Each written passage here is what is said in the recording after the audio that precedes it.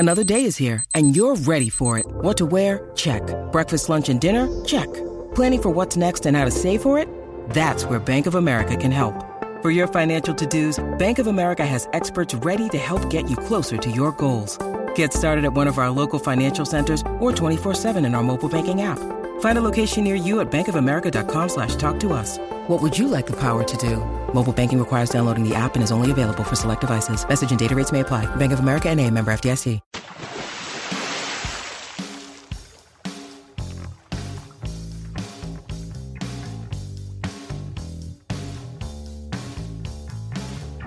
Hey everybody, you are tuned to Deep Dive, the All Music Books podcast, where we talk to authors of music books, bios, histories, and criticism. I'm your host, Steve J. Our guest today is author Michael Washburn, who is the author of Tom Petty's Southern Accents in the 33 1/3 series. Welcome, Michael. Thanks for having me, Steve. I got to say that the first couple of paragraphs in your book, in the introduction, are pretty devastating. They recount Petty's last show in Hollywood in pretty detailed, and that was just a week before his death. Yeah, almost exactly. And then to quote you, this is the part that you say, "It's over, both the show and Petty's career." And we could say his life. Man, that was bleak. It's bleak. I mean, it also just happens to be true. I know that doesn't reduce the bleakness, but I think that part of the reason that the book opens the way it does, this is a book about Southern accents. The most famous song on Southern accents is Don't Come Around Here No More.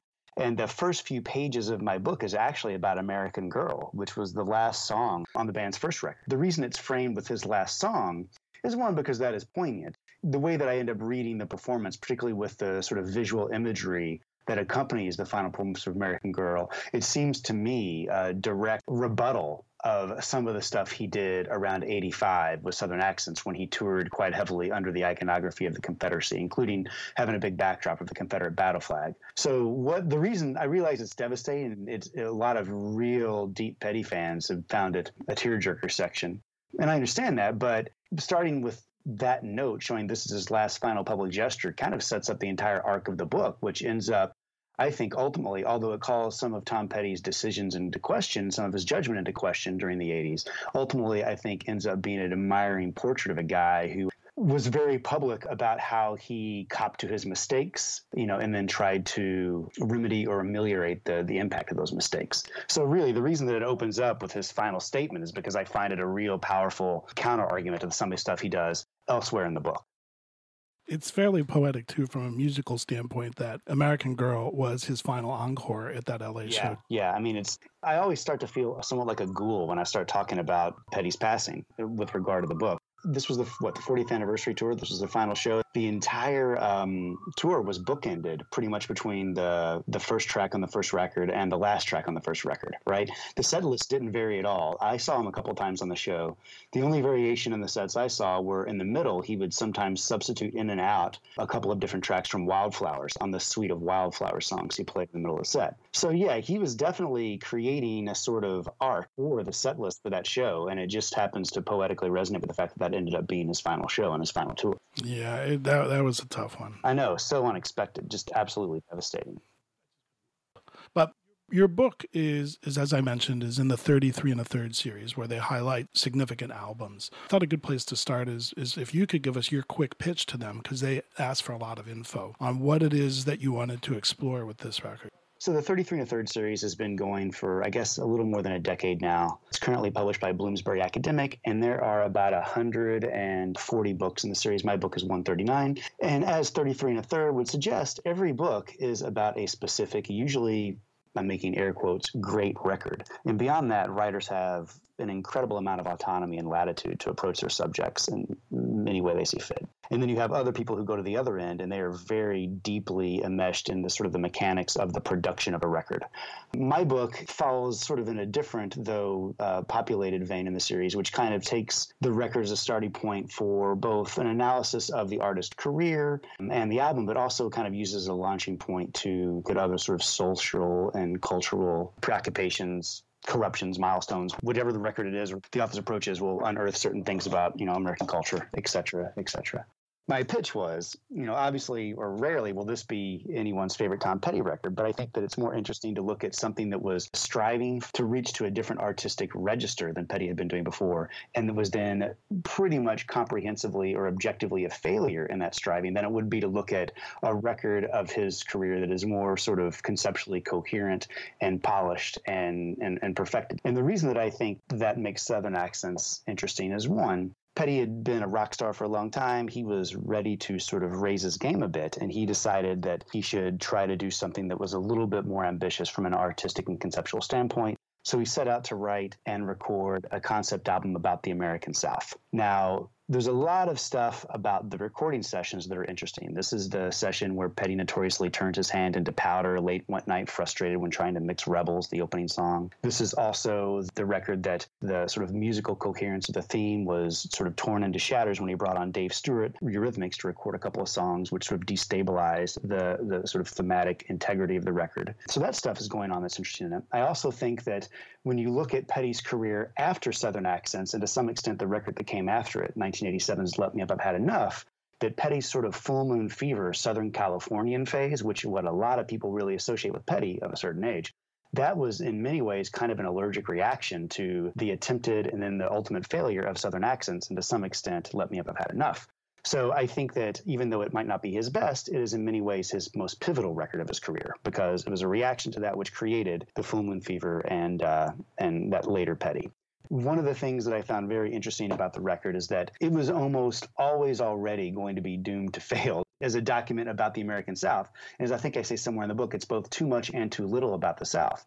And Petty, despite himself, and this is not intentional, and some people think I've called Petty a racist and a Confederate, and I haven't, but I think that it is pretty clear to me that there are a lot of the trappings and the sort of dirty remainder of the lost cause of the Confederacy and these sort of cultural myths that have been handed down for the last 150 years that informed Petty's understanding of what the South is and about what was acceptable, what would be sort of seen as neutral in the culture, when in fact it's not neutral at all, such as the Confederate flag. That it was interesting to look at Petty as an example of the way that this sort of pervasive lost cause Confederate apologist stuff seeps into everything, even someone who was as sort of moderate or even politically liberal as Tom Petty.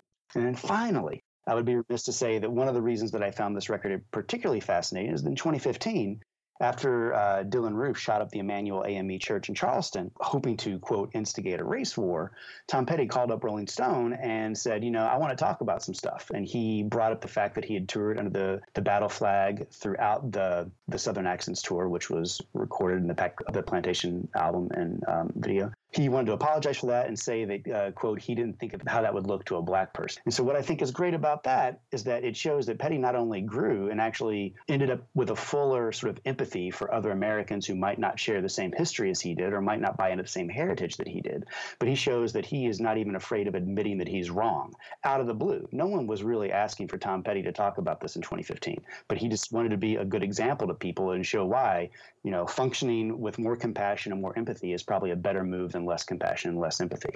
And for that, I think Petty's a bit of a hero. And so all that stuff is encapsulated in the record and in the book. And it's a lot to handle in 31 or 32,000 words.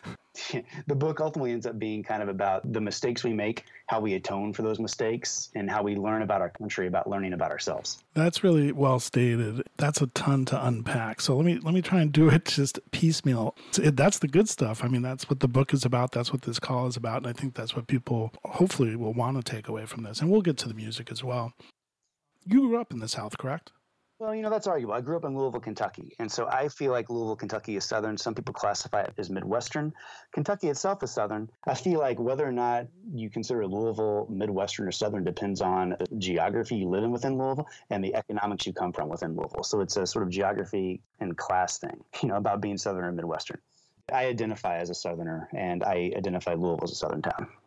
All the things that you talked about, I think context, particularly in this time period where Petty's growing up, is really important. And It's quite a bit different from today's reality. And you talk a bit in your book, and I was really struck by this because I know this well, is to how Southern mythology is often handed down, unquestioned and regurgitated. And it's not necessarily specifics. It's more, I don't know, overarching themes or just... I use myself as example in the story about Lee's surrender to Grant at Appomattox. The lore is that, Grant was filthy and disheveled, likely drunk, and Lee was just this sterling, regal icon of martial grandeur and heroism, which is just entire fabrication. There's a lot of this stuff was created by Jeff Davis and his cronies when they realized the war was lost, and basically they needed to say, well, we need to sort of reset this and figure out a way to talk about this that isn't solely about slavery and reincorporate ourselves without too much punishment into the American community. This impulse in the late 1860s ended up sort of structuring a lot of American history. It was totally like at the 50th anniversary of Gettysburg. At that point,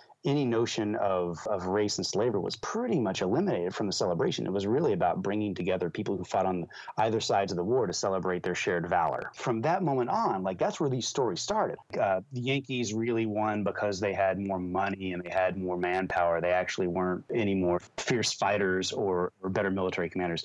All that sort of stuff seeps up and forms even school books in the South to this day. It's something I certainly have heard some of those stories, perhaps not quite as specific, but in terms of young boys or something of a certain age, the Confederate flag, it wasn't seen as what it is now. And that's no apologies intended, but that's just the reality, I think. The line about the Civil War being about states' rights as opposed to the states' right to possess other humans ended up molting and modifying itself into these arguments about heritage. And so the heritage argument is really, I would say, and people get mad at me, is really just sort of an apology for Confederate enslavement of people. But yeah, that allows a lot of people, or allowed a lot of people in the 70s, 80s, 60s, and even to this day, to sort of excuse the iconography of the Confederacy, such as the battle flag, as something that was, as Petty said at his time, just like the wallpaper of the South, the mascot of the South, even though it still carried within it that history. And I mean, you mentioned things, context being different and the reality being different. I agree with you up to the point where I disagree with you. And I think that, yeah, times were different, but the thing that's changed is that suddenly people are paying more attention to Black people, right? It's not like controversies about the flag are things that were just created in the last couple of years, and even people were mad at Petty at the time. And that's what I meant, especially Florida and Gainesville in that area. It was very racially segregated, and there wasn't a lot of crossover, and that extended, through parts of Florida. But, Petty grew up poor. His dad, I think, beat him. So he's got this kind of unusual prism, right? And what I find interesting in your book, and we'll start to turn towards music, is you'd really put Petty as a Southerner, and musically as well as culture. I look at it and I see things like, for instance, Lynyrd Skynyrd was from Jacksonville, and the Allman Brothers Band a little bit further, and then Daytona and all that. The Heartbreakers from the beginning, and I was at the age where I heard that first record when it came out, and mostly because, a lot of people thought it was a punk rock record, because he had the leather jacket on. The Heartbreakers were always different from those bands, but especially, say, on Damn the Torpedoes, his breakthrough record, there was always this kind of LA sound, the jangle, that kind of thing. But then, as you mentioned, Tom could turn very Southern in a half a second. And I'm curious, how you think that informs kind of these songs and the way his career arc was, especially at the beginning there. Petty's life circumstances are very interesting.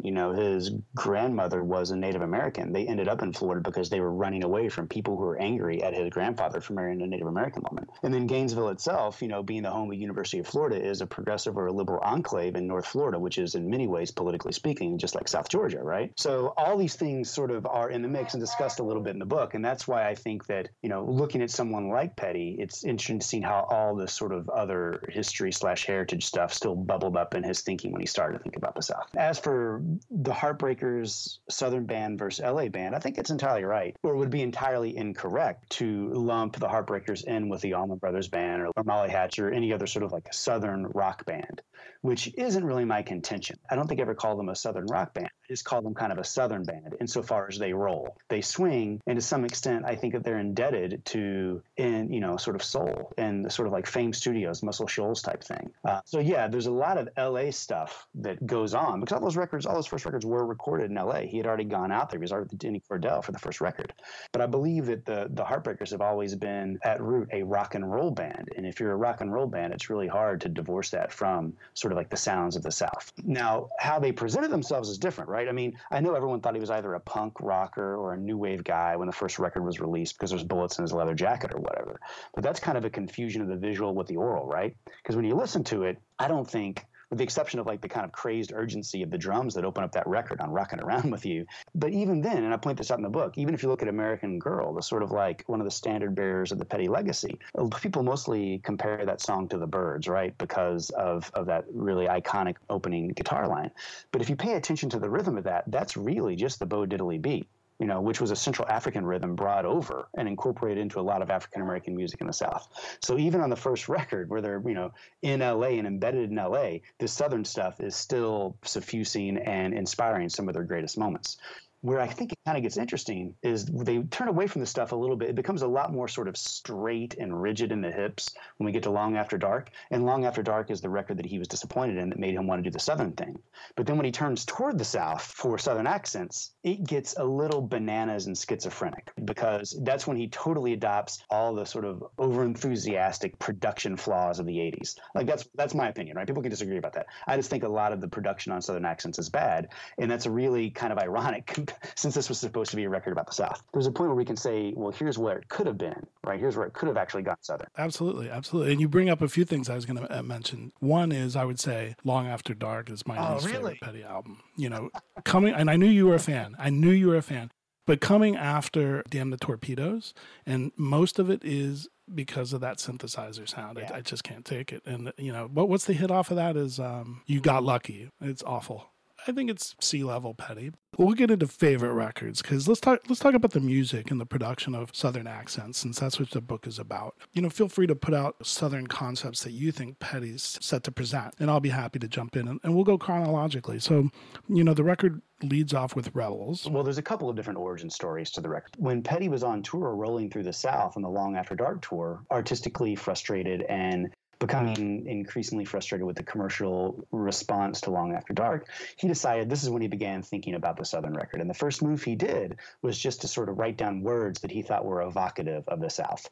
And this is things he talked about when I met with Mike Campbell and Benmont Tench for the book. They both brought this up. But he wrote down words like trailer, apartment, rebels, just so these one-word, evocative one-word, like keywords that would sort of clue him into certain things about the culture. So I don't think, and Petty said this to some extent himself, it was not supposed to be a fully fleshed Faulknerian narrative about the South. It was just supposed to be a series of vignettes, most of which were related to the guy in Rebels, which we're getting to that now. So the Southern concept was really a series of vignettes about life in the South for this guy who's kind of a down on his luck, down in the heel loser. Rebels is the first track on the record, and I think it's both an incredible rock song, a poorly recorded rock song, and a rather problematic rock song, right? So like from the 145 perspective, I think Rebels is a pretty great track. Like the band's pretty ferocious. The lyrics are good. The vocal performance is really solid. I think that they sort of pulled its teeth a little bit in the production, that they kind of messed it up a little bit. It's got the horns in it that Petty termed as Civil War horns. And the narrative is really about a guy who's just kind of kicking around, ultimately blaming a lot of his woes, not on himself, but on the culture in which he inhabits, and to a large extent, and especially in the last verse where he invokes basically Sherman's March to the Sea, he's blaming the Union victory over the Confederacy for creating a culture in which he sort of is not allowed to get ahead of himself. This is the good stuff, and we'll have to watch it because this will tell you a little bit about me, but I'm not a huge fan of this song. Oh, really? I think it's beneath Petty in the sense that it's very simplistic to me. However, one thing, he did acoustic live versions, especially in concert, that really presented a different perspective and a much better context. And at that point, I kind of flipped a little bit. But I went back and listened to this, and it's like, I can see the opening the tour with that show and people pumping their fists and all that, and I get that. I have problems with it because it's kind of got this rah-rah for the Confederacy thing about it. And there's a whole part of the book where I talk about how Petty was deeply embedded to Randy Newman, who earlier than 85 had released a record called Good Old Boys, which is a series of slice of life stuff about the South. There's a song called Rednecks in particular, which most people today know Randy Newman as the Pixar composer. But in the 70s, he wrote a series of kind of amazing records that they're not quite satire. I don't know what they are, but they're hard to listen to without really difficult responses. If you want something that's just bananas, listen to Sail Away or listen to the song Rednecks. Those two are just shocking. But also the music is beautiful. Like, it feels pulled right out of like the Stephen Foster songbook. He's incredibly complicated. And Petty was trying to style himself after Randy Newman, particularly with the song Rebels. And he misfired. Randy Newman was known for creating characters in the songs. Petty wasn't. And then the way he performed it was really more of an endorsement of the sentiment, at least from my read, than it was performance of perspective. Then he stopped playing it because people were raising up the flag. He stopped playing it for several years. And when he brought it back, it was as this sort of subdued, acoustic, mournful number, which was a lot more introspective, and then did, I think, lend the song a lot more gravity. I mean, I think it's a highlight of the Southern Accents record, but I understand why people wouldn't think it's a great song and kind of beneath them, because it definitely doesn't have the genius of Refugee or Wildflowers or things like that. Hello, Pantheon podcast listeners. Christian Swain here to tell you more about my experience with Raycon earbuds. Our family now has 3 pairs of Raycon earbuds around the house, and my wife just grabbed a pair of the Headphone Pros to replace some headphones from a company that was double the price. And yes, she loves them. Now, if you haven't pulled the trigger on a pair of Raycons, or even if you have, but you're in the market for another pair because they're just that good, well, now is the time to check them out, because they just launched their upgraded model of the best-selling everyday earbuds. With Raycon's upgraded everyday earbuds, now you also get active noise cancellation, ergonomic design, and multi-point connectivity that lets you pair with 2 devices at once. New quick charge function, 3 customizable sound styles, plus awareness mode. Available in a variety of vibrant new colors to complement any and all skin tones. I even have a pair of earbuds in a cool green color. I have tried just about every earbud known to humankind, and these Raycons are fantastic. Seriously, if you've been wanting to check out Raycons, there truly is no better time. You're going to ask yourself why you didn't check them out sooner, and Raycon offers a 30-day happiness guarantee. So what are you waiting for? Go to buyraycon.com/Pantheon today to get 20% off your Raycon order, plus free shipping. That's right, you'll get 20% off and free shipping at buyraycon.com/Pantheon. buyraycon.com/Pantheon. Well, then we have the first of what you call the Stewart Follies, and that's It Ain't Nothing to Me. And that's Dave Stewart, and you can take it from there. Southern Accents was recorded in Petty's home studio, which is the first time they had done that. It was also the first time that Petty and Mike Campbell were going to be the producers. This was supposed to be an 18-track double album about the American South. It got quagmired down. A lot of this has to do with substance abuse, a lot of booze, a lot of cocaine.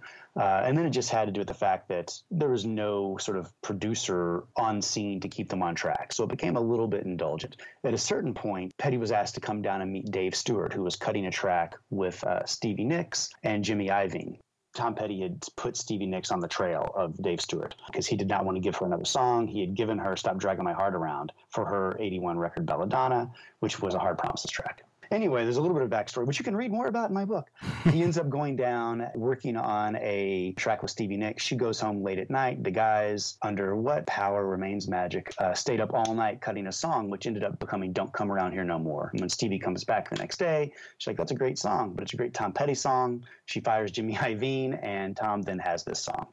That song came together really quickly. Although they worked on it for months subsequently, the initial sort of demo tracks of Don't Come Around Here No More came together really quickly, which was the exact opposite of what had been happening with the Heartbreakers and Southern Accents. So Tom decided to write a couple of more songs with Dave Stewart, who, as he said in an interview with the journalist Paul Zollo, Dave Stewart recorded songs like taking Polaroid pictures. It Ain't Nothing to Me is one of those Polaroid pictures, and I think it shows. Where Don't Come Around Here No More is iconic and beguiling and bewitching, although I do have some problems with it. It Ain't Nothing to Me seems to be almost entirely regrettable. I think it sounds bad. I think it's beholden to the worst impulses of like the mid-'80s white boy funk. I think the lyrics are just sort of tossed off, mean-spirited without actually being witty in certain places. It just seems like it's low-hanging fruit and pretty much beneath Petty's artistry. I can't possibly get any sort of reasoning how this could be the song that follows up Rebels, right? I know. Musically, lyrically, it's completely confusing to the so-called storyline. Yeah, it makes no sense to me.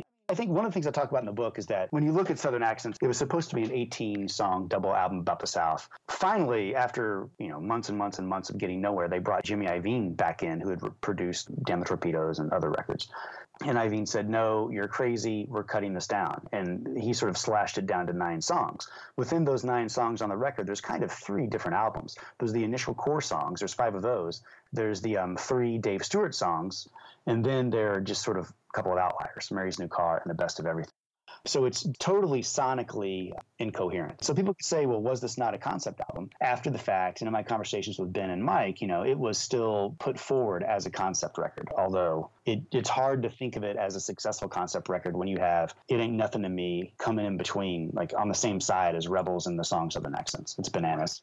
Well, you mentioned Don't Come Around Here No More, just a tremendous song, wildly out of place, both in terms of production values and context on this records. And then there's the video, which, what do you say except what the heck is that? And, a great, great song, but it blows out the concept. I mean, I think that it fits the concept more than the other Dave Stewart song, if for no other reason than Don't Come Around Here No More is just such a snarl of Southern heartburn, right? I can kind of see that fitting. It actually comes from one night when Joe Walsh of the Eagles was trying to get Stevie Nicks to reconcile with him, and she screamed, "Don't come around here no more." And Jimmy Iovine was there with her at the time.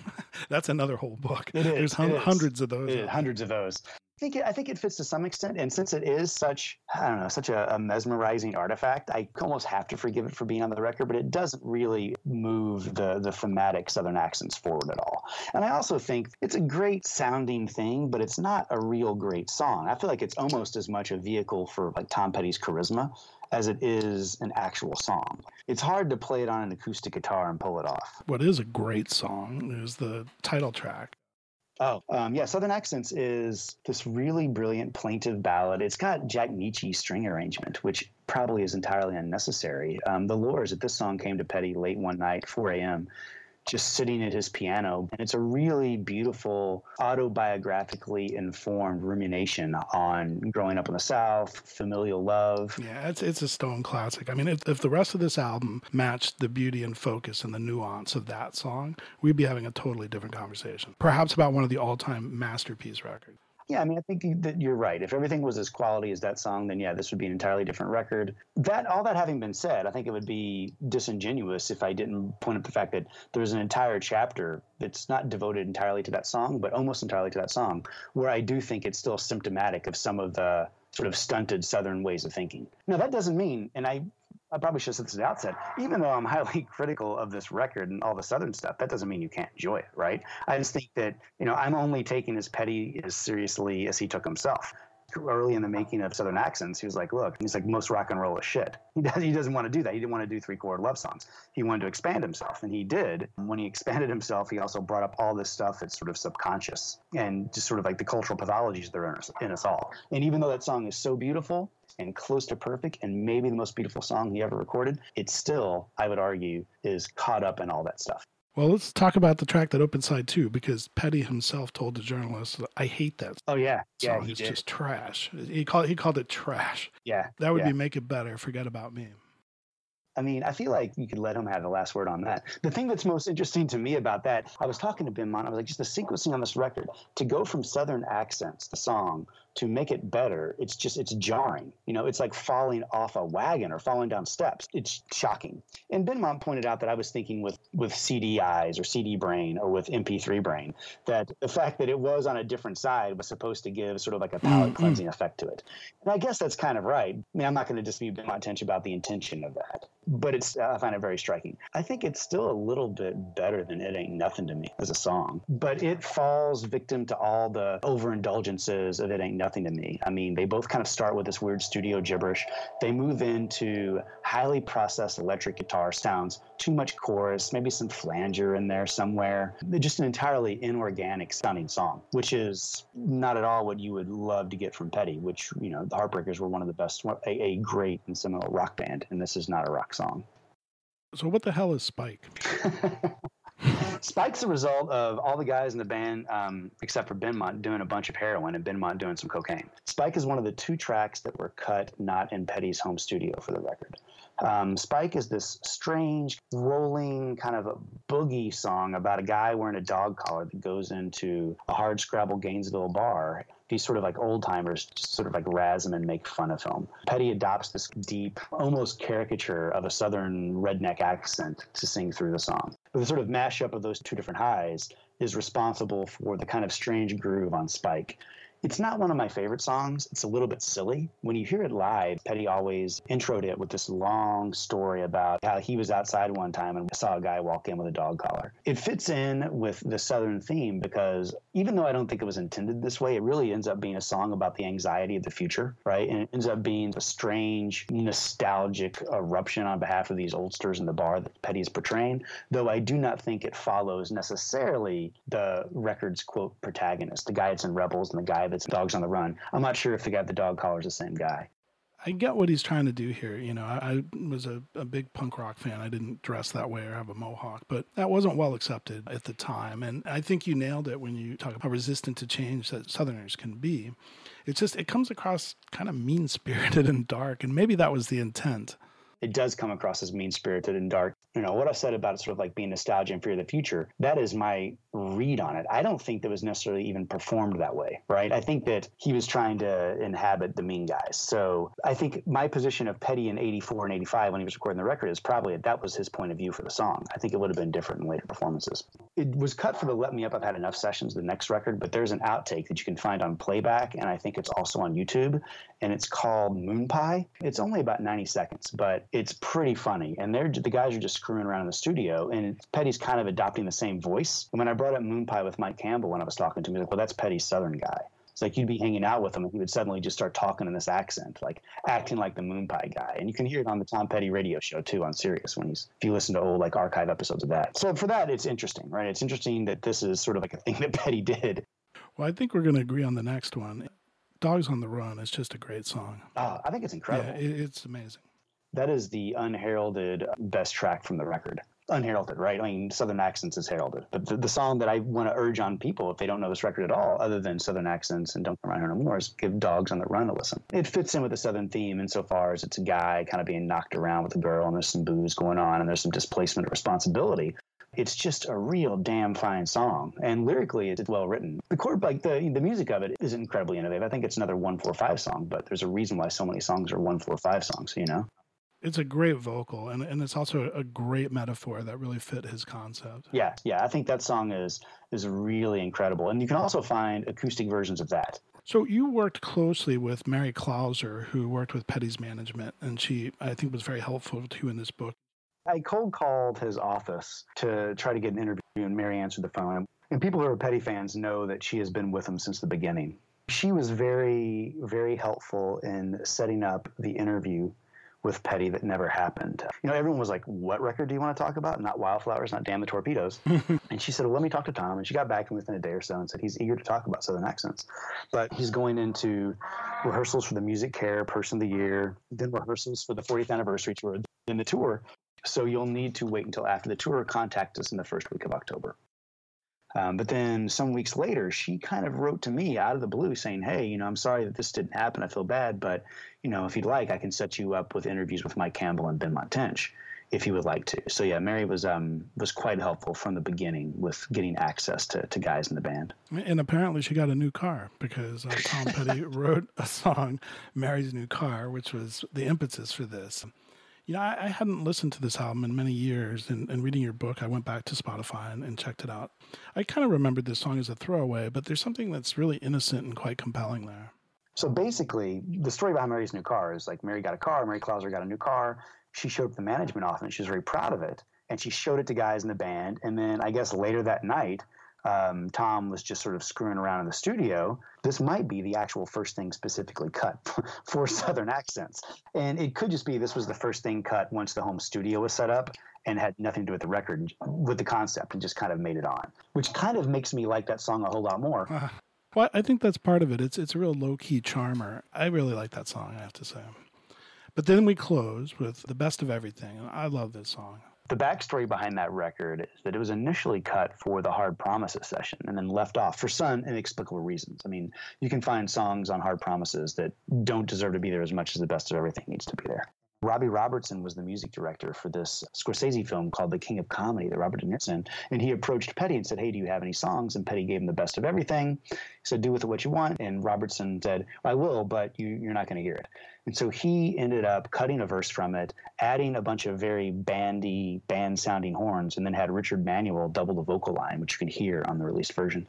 For contractual reasons, Petty's label wouldn't allow the song's inclusion on the soundtrack because it was on a different label, and it came back to Petty. He didn't hear it at all until the finished product, and it was a bit of a revelation. And as I mentioned earlier, there were a couple of origin stories to Southern Accents. One's the one-word song titles. The other is that when the best of everything come back to Petty, because he was just sort of mulling around the beginning of the recording process, and he heard the horns that Robertson had put on that record. He decided, oh, those are very Civil War-y horns, and so they ended up on Rebels and and some other spots in the record, I think. You can actually you can't hear the original un-Robertson produced version of it because the horns and Manuel are still on it, but on the compilation that was published a year or so ago, American Treasure, you can listen to the entire song. The verse that Robertson cut out has been restored in that version. So you can kind of hear the initial song that Tom wrote, although not originally recorded. It's a lovely song. It's almost too sentimental to be a part of the Southern theme.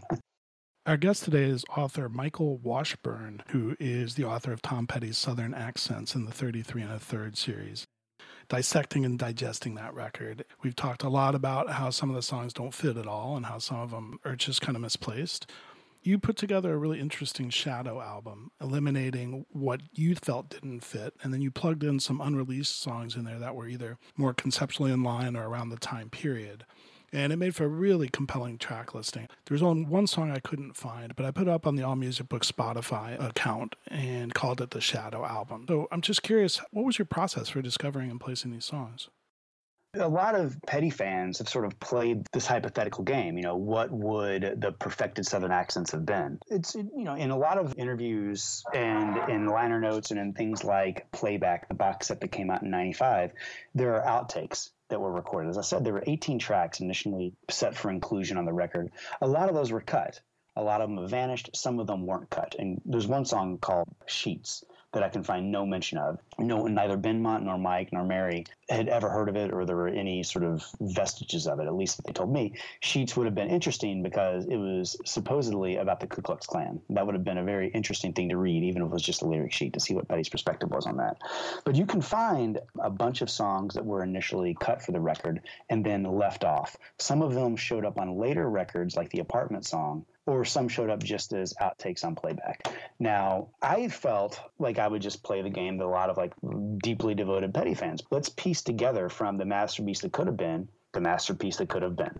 And to do that, I think you need to drop some songs from the record as released, Make It Better and Ain't Nothing to Me. I also think you drop Mary's New Car, and you probably drop The Best of Everything, although I know people find that contentious. And then you add these other songs that were cut. For instance, the Apartment song that most people know was released on Full Moon Fever, but the version of the song that was recorded for Southern Accents features Stevie Nicks doubling his vocal line, and it's just much wilder. It's a much more spirited performance of the song. There's a song called Trailer, which is similar. But either way, what you picked and put in there does make a more in-focus picture.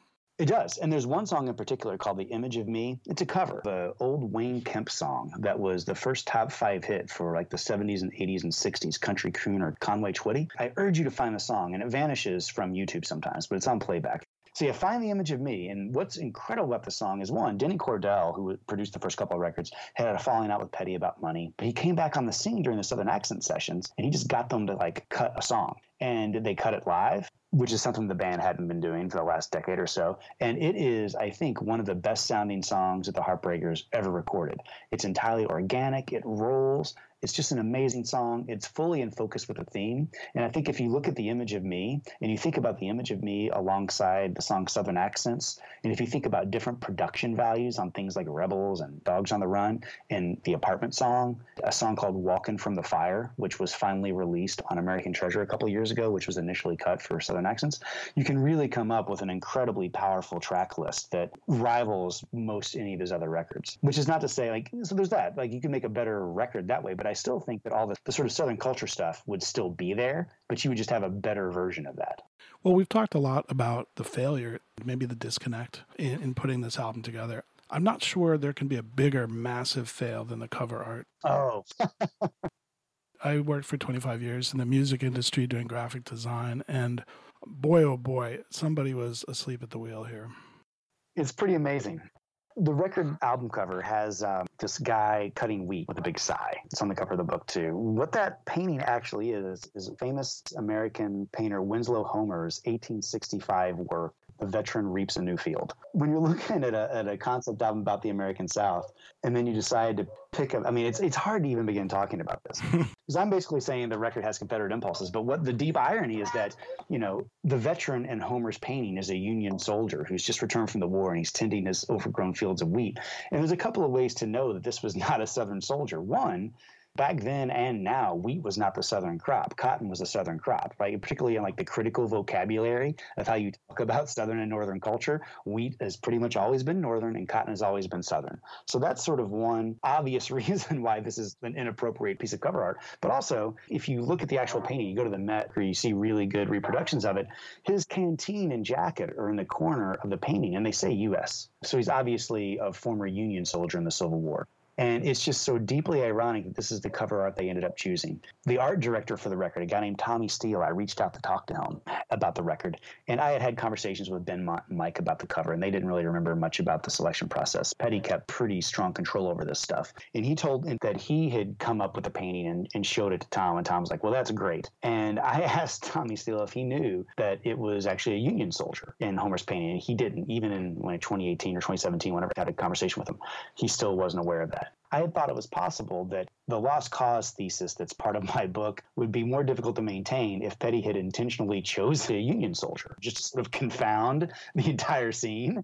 But he didn't. It was just sort of like a thoughtless selection. Yeah, and I thought maybe there's some unintended irony, you know, perhaps suggesting the North wiped out what was special about the South. But no, I don't think that's what's going on. No, there's not that much thought went into it. That would have also been a pretty brilliant move, but that was not part of the thinking. I know that this was the first record where Petty's face wasn't on the cover, so he wanted that to happen. And just this looked Southern to him, which is kind of funny. Interesting tidbit is that this painting has long been held by the Metropolitan Museum in New York, and Steele told me that they got the rights to reproduce this on what was a multi-platinum selling record for a total cost of $10. And maybe that's it. It was a budget move. Well, that's very Southern. It's funny that such a troubled record in many ways, and there's a lot of beauty on there as well. You know, I think that should be maybe the final word that's emblematic of this, that the cover art is just also off. Is this your least favorite Petty album? No, my least favorite Petty record is the one that follows, Let Me Up, I've Had Enough. You know, even though Southern Accents has these problems, I think it's still Petty really trying to reach for something and missing the mark and coming up with a few high points and a lot of low points. But still, it is a document of someone really trying to do something different. Yeah, and I think Let Me Up, I've Had Enough, he was just doing some songs, but it's also marbled with the same sort of bad production. The one thing I will say about that record is even though it's not my favorite, it would be really different if they had cut Let Me Up, I've Had Enough 10 years ago, because the songs are pretty angry. Mm-hmm. The production seems to be at odds with the songs. So I think that's my least favorite record, Let Me Up, I've Had Enough. Well, you know mine. Wait Until Dark was not my favorite. And I was coming kind of post Damn the Torpedoes, and I saw Petty on that tour down in Florida. Oh, wow. That other one is such a different thing. But so what's your favorite? And I'm going to just qualify this by saying a favorite record with the Heartbreakers and then a favorite record under just the Tom Petty moniker. Man, for a Heartbreakers record, I'm torn between the first record and Damn the Torpedoes, I think. I'm with you there. You know, I also really think that Echo is a strong record. Love that record. That's a good record. Great record. Those are my favorites. Probably the first record or Torpedoes. As far as my favorite Tom Petty record, it's Wildflowers. Definitely. Well, you see that? Even though Wait Until Dark kind of messed us up there, we're very much on the same page. On that note, that was a very, very fascinating dive. Your book is really interesting, and if Petty fans want to really get down and deep into a record and the production and what goes on behind it, I'd recommend them checking out Southern Accents by Michael Washburn on the 33 1/3 series. And thank you so much for spending some time with us, Michael. Oh, thanks so much, Steve. I enjoyed it. If you'd like to find out more about his book, please visit allmusicbooks.com, and you can buy it through our site. You can also check out the rest of our deep dive episodes there. I'd like to thank our engineer extraordinaire, Steve Folsom, who can be found at www.fullsound.com. Finally, a big shout out to Frankie and the Pool Boys for their one-of-a-kind music played throughout this podcast. You can check them out at frankieandthepoolboys.bandcamp.com and on all the major streaming services. Please support your local and independent musicians and writers. We're out until the next time, and thanks again for tuning into Deep Dive, an All Music Books podcast.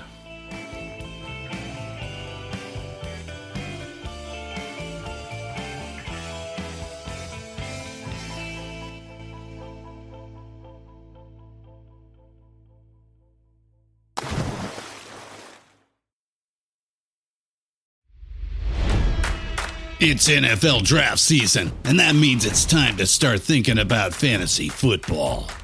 FantasyPoints.com features industry-leading experts and prognosticators using proprietary hand-charted data to help you score more fantasy points. FantasyPoints.com is the place to go for whatever kind of fantasy football you play. Whether you play fantasy football, daily fantasy sports, or do a little bit of everything, Fantasy Points has the meticulously researched content to guide you to victory.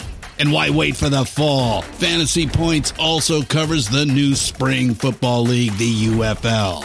Join the guru, John Hansen, Scott Barrett, Joe Dolan, and other massive names in the fantasy football universe with an exclusive offer. Use code Pantheon for 15% off any Fantasy Points package, including the all-in package, with access to every article, tool, and data nugget that Fantasy Points has to offer. That's FantasyPoints.com and code Pantheon for 15% off at Fantasy Points. FantasyPoints.com, code Pantheon. Score more fantasy points.